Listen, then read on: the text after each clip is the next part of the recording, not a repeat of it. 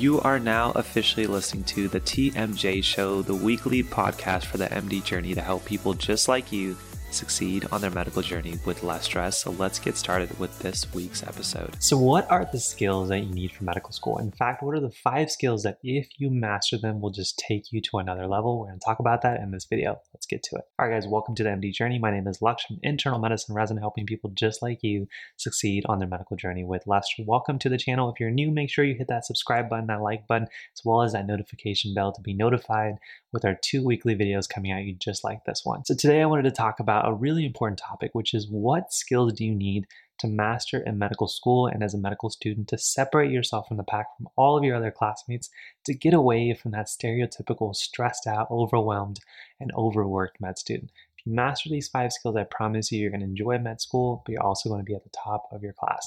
Let's get into it. So the first skill that you really need to master is the ability to putting ideas together. Now here's what I mean.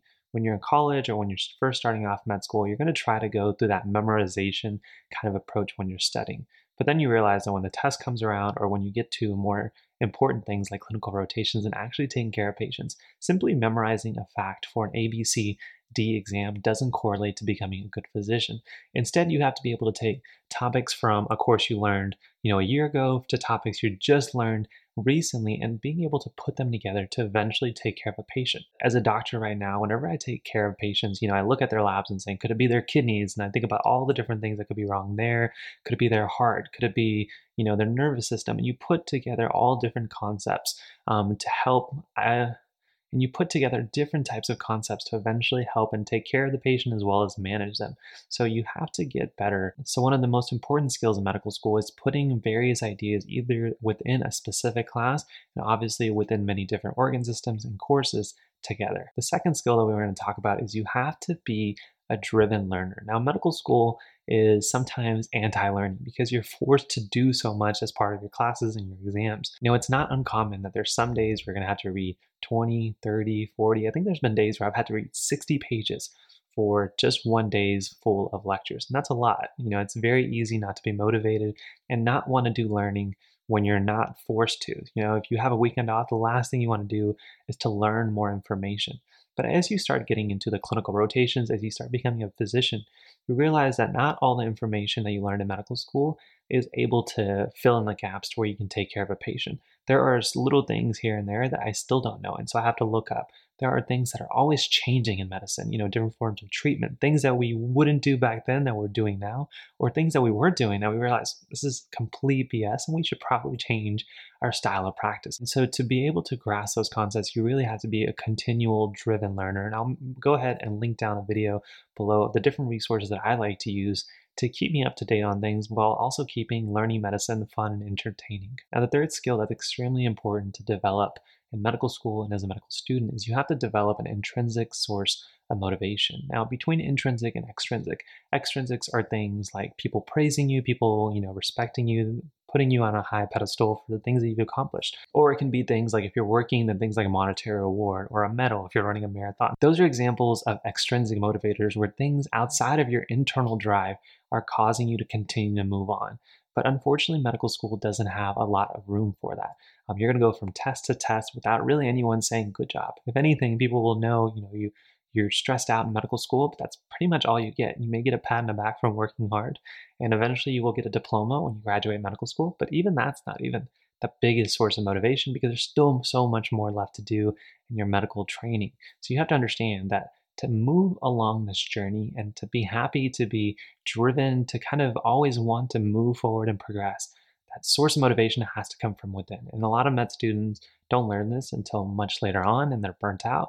They don't feel like maybe this was the right decision. And unfortunately, that happens to a lot of people. So as early as you can, find out what your intrinsic sources of motivation are.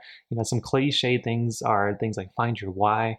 Why are you doing this? And then other things that I love to talk about to build your intrinsic motivation are things like my golden nugget philosophy, which basically say, what experiences have I had that have motivated me to this point? And where can I find more of those experiences? Where can I find more patient encounters, more experiences and examples of me studying really hard and getting a great grade, things that will keep you going. So I feel like this is one of the biggest things that kept me going through med school and still kind of have a smile on my face 4 years in. So if you want to be that kind of student, make sure you master your intrinsic source of motivation. Now, skill number 4, and this is a big one because I feel like this is a pitfall if you don't do it, is you have to be prepared for failures.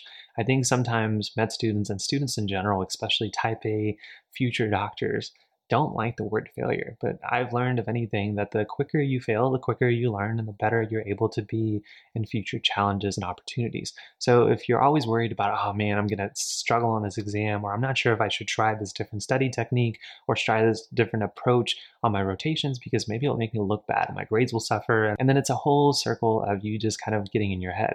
But instead being okay with making little changes and just seeing how things work out. The sooner that you're able to understand that one, failure is inevitable in every phase of life, that means not getting the test grades you want, not getting the evaluations you want, or things just not going your way in general, the easier it is for you to say, okay, what can I learn from this and how can I move forward to ideally avoid a similar situation? So be prepared for failures. It's going to happen to the lower extreme as well as unfortunately, sometimes on the higher side. So being prepared for it and understanding how to look at it as a lesson is really one of the biggest skills you need in medical school as well as a medical student. And getting into skill number 5, which is you need to develop the skills to remain steady and consistent. I like to talk about this a lot as my philosophy for med school. I even made a video about it that you guys can check out. But what makes med school hard?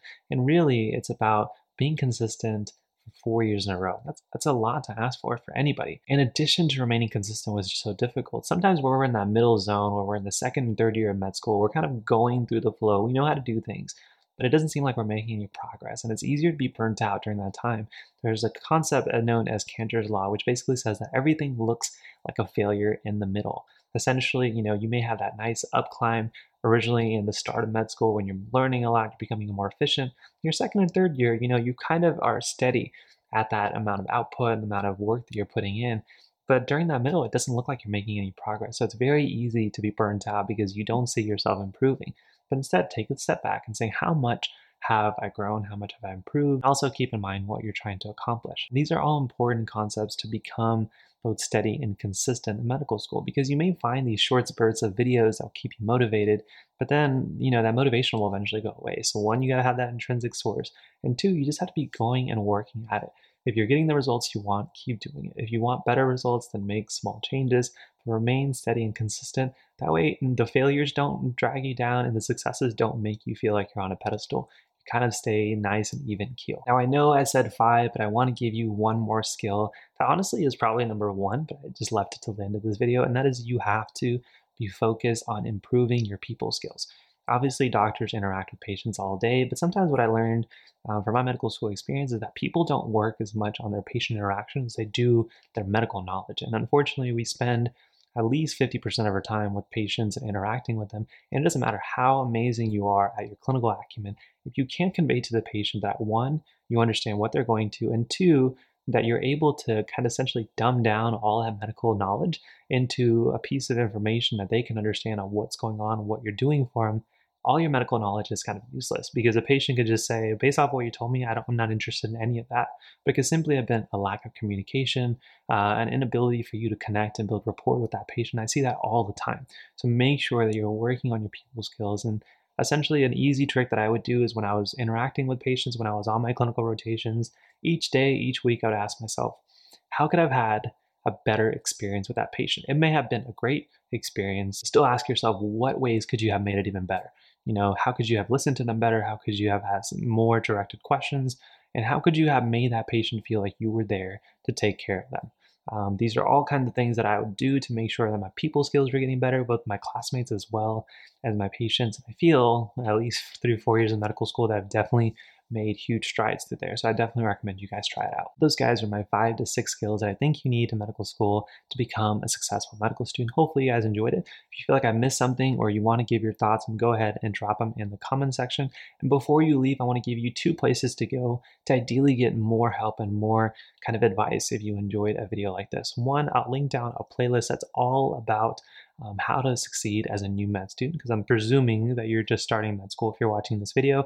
And 2, if you guys are interested and you want like a step-by-step blueprint on different kind of parts of medical school, you can check out the courses that we have on the MD Journey website. So I will link that down below too. Before you click off this video, make sure, if you enjoyed and got anything out of this video and you want to support the community, go ahead and at least hit that like button. Go ahead and consider subscribing and hitting that notification bell to get 2 videos thrown at you each week on Wednesdays and Sundays, just like this one. But thank you guys so much for joining me on my journey. Hopefully I've been a little help to you on yours. I'll see you guys in the next one. Peace. All right, friends, thank you so much for listening to today's episode of the TMJ Show. If you like our show and want to know more, then definitely check out our website at themdjourney.com/podcast. And please consider to leave us a 5-star review on iTunes, Spotify, and Google Podcasts to help this podcast grow. But join us next week where we give you even more tips and advice on how to succeed on your medical journey with less stress. Hopefully, we've been a little help to you on your journey, and we'll see you guys in the next one. Take care, my friends.